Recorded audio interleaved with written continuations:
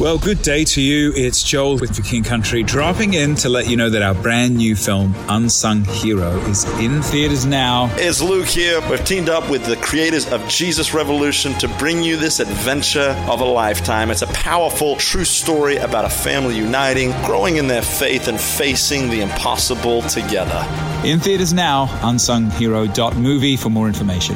Rated PG. Parental guidance suggested. This is Michael Ware. You're listening to The Morning 5 on Thursday, March 2nd, 2023. This week, we're partnering with the Park Forum and sharing with you devotionals from the Park Forum. This morning, we have our final devotional from the Park Forum to wrap up the week. This one, based on John 6, we'll begin with the scripture reading. Just a note, this isn't one continuous reading of scripture, section of scripture. This is basically a compilation of verses, but all from John 6. When they found him on the other side of the lake, they asked him, "Rabbi, when did you get here?" Jesus answered, "Very truly I tell you, you are looking for me not because you saw the signs I performed, but because you ate the loaves and had your fill." So they asked him, "What sign then will you give that we may see it and believe you? What will you do?" "Our ancestors ate the manna in the wilderness, as it is written, He gave them bread from heaven to eat." Jesus said to them, "Very truly I tell you, it is not Moses who has given you the bread from heaven, but it is my Father who gives you the true bread from heaven. For the bread of God is the bread that comes down from heaven and gives life to the world." "Sir," they said, "always give us this bread." Then Jesus declared, "I am the bread of life. Whoever comes to me will never go hungry, and whoever believes in me will never be thirsty." Simon Peter answered him, "Lord, to whom shall we go? You have the words of eternal life. We have come to believe and to know that you are the Holy One of God." May God bless the reading of His Word. Now, a reflection from the Park Forum's John Tillman. Many followed Jesus out of impure motives. The feeding of the 5,000 is the only miracle of Jesus in all four Gospels. It is the fourth of 7, and therefore the central sign that John chooses to demonstrate who Jesus is. Like a central pole of a tabernacle or tent, it supports some of the loftiest, most direct messianic claims that Christ makes. A tiny detail at the beginning of chapter 6 tells us that it is almost Passover. The rescue from Egypt is on everyone's mind. Over the course of the chapter, it is like John runs Exodus in reverse. Meeting with Jesus on the mountain echoes the meeting with God at Sinai. Eating the bread and fish in the wilderness mirrors the manna and quail. Jesus miraculously crossing the water with the disciples reflects the crossing of the Red Sea. The crowd finds him on the other side and demands a sign like those Moses showed to prove to both the leaders of Israel and to Pharaoh that God spoke through him.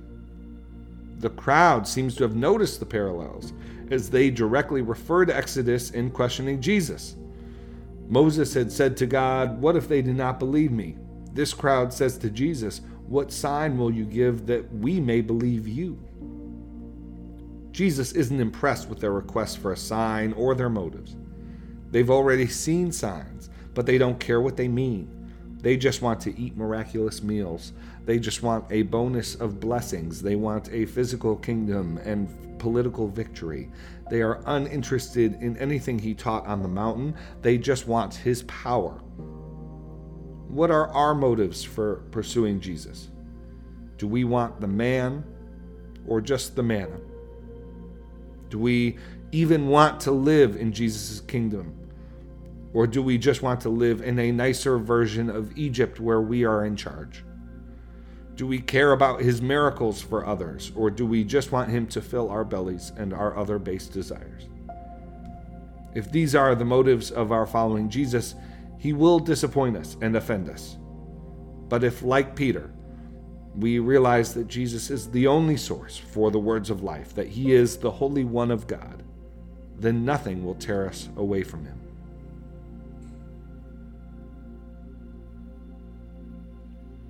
All right, friends, thank you for listening to The Morning Five, brought to you by the That Sounds Fun Network, supported by the Center for Christianity and Public Life. Just one more time, thank you to the Park Forum. Just wonderful devotionals. They do great work, and you could learn more about them at theparkforum.org.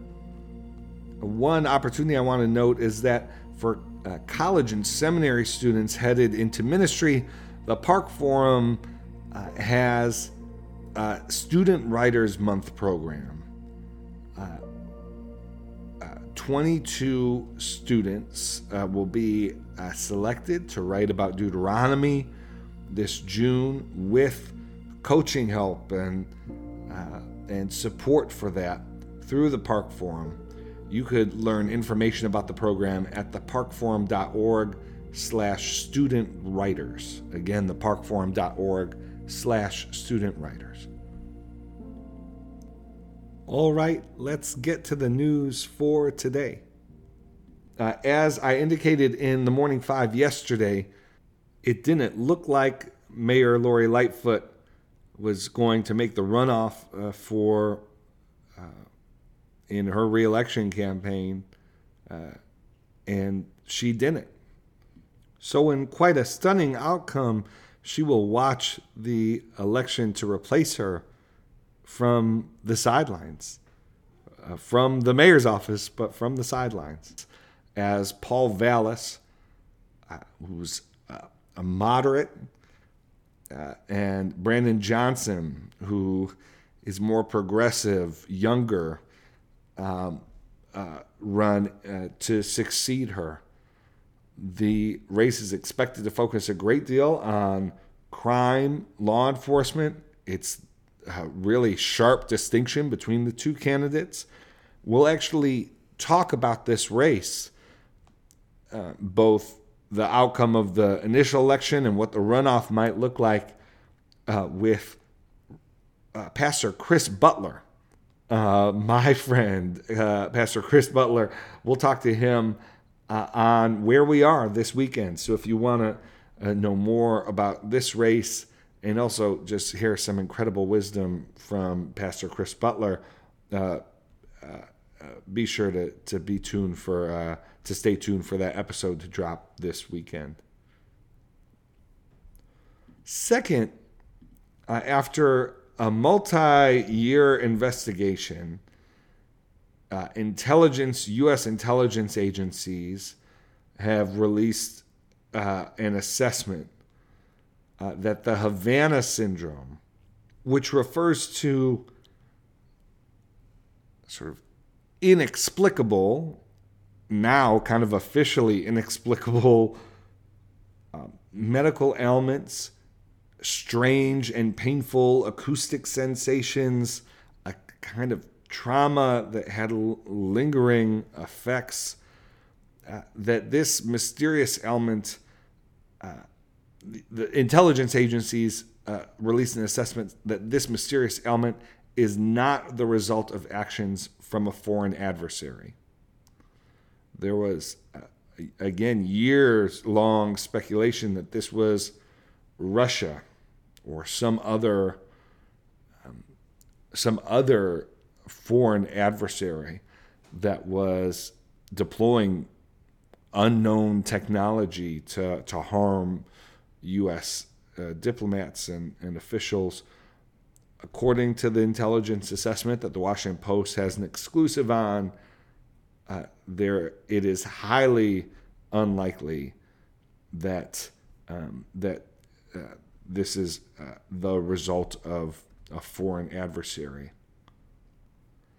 Finally, Governor of West Virginia, Jim Justice, who is widely believed to be heading into a campaign for the U.S. Senate, running against incumbent Joe Manchin. Justice on Wednesday signed a bill allowing people with concealed carry permits to take firearms onto public college and university campuses.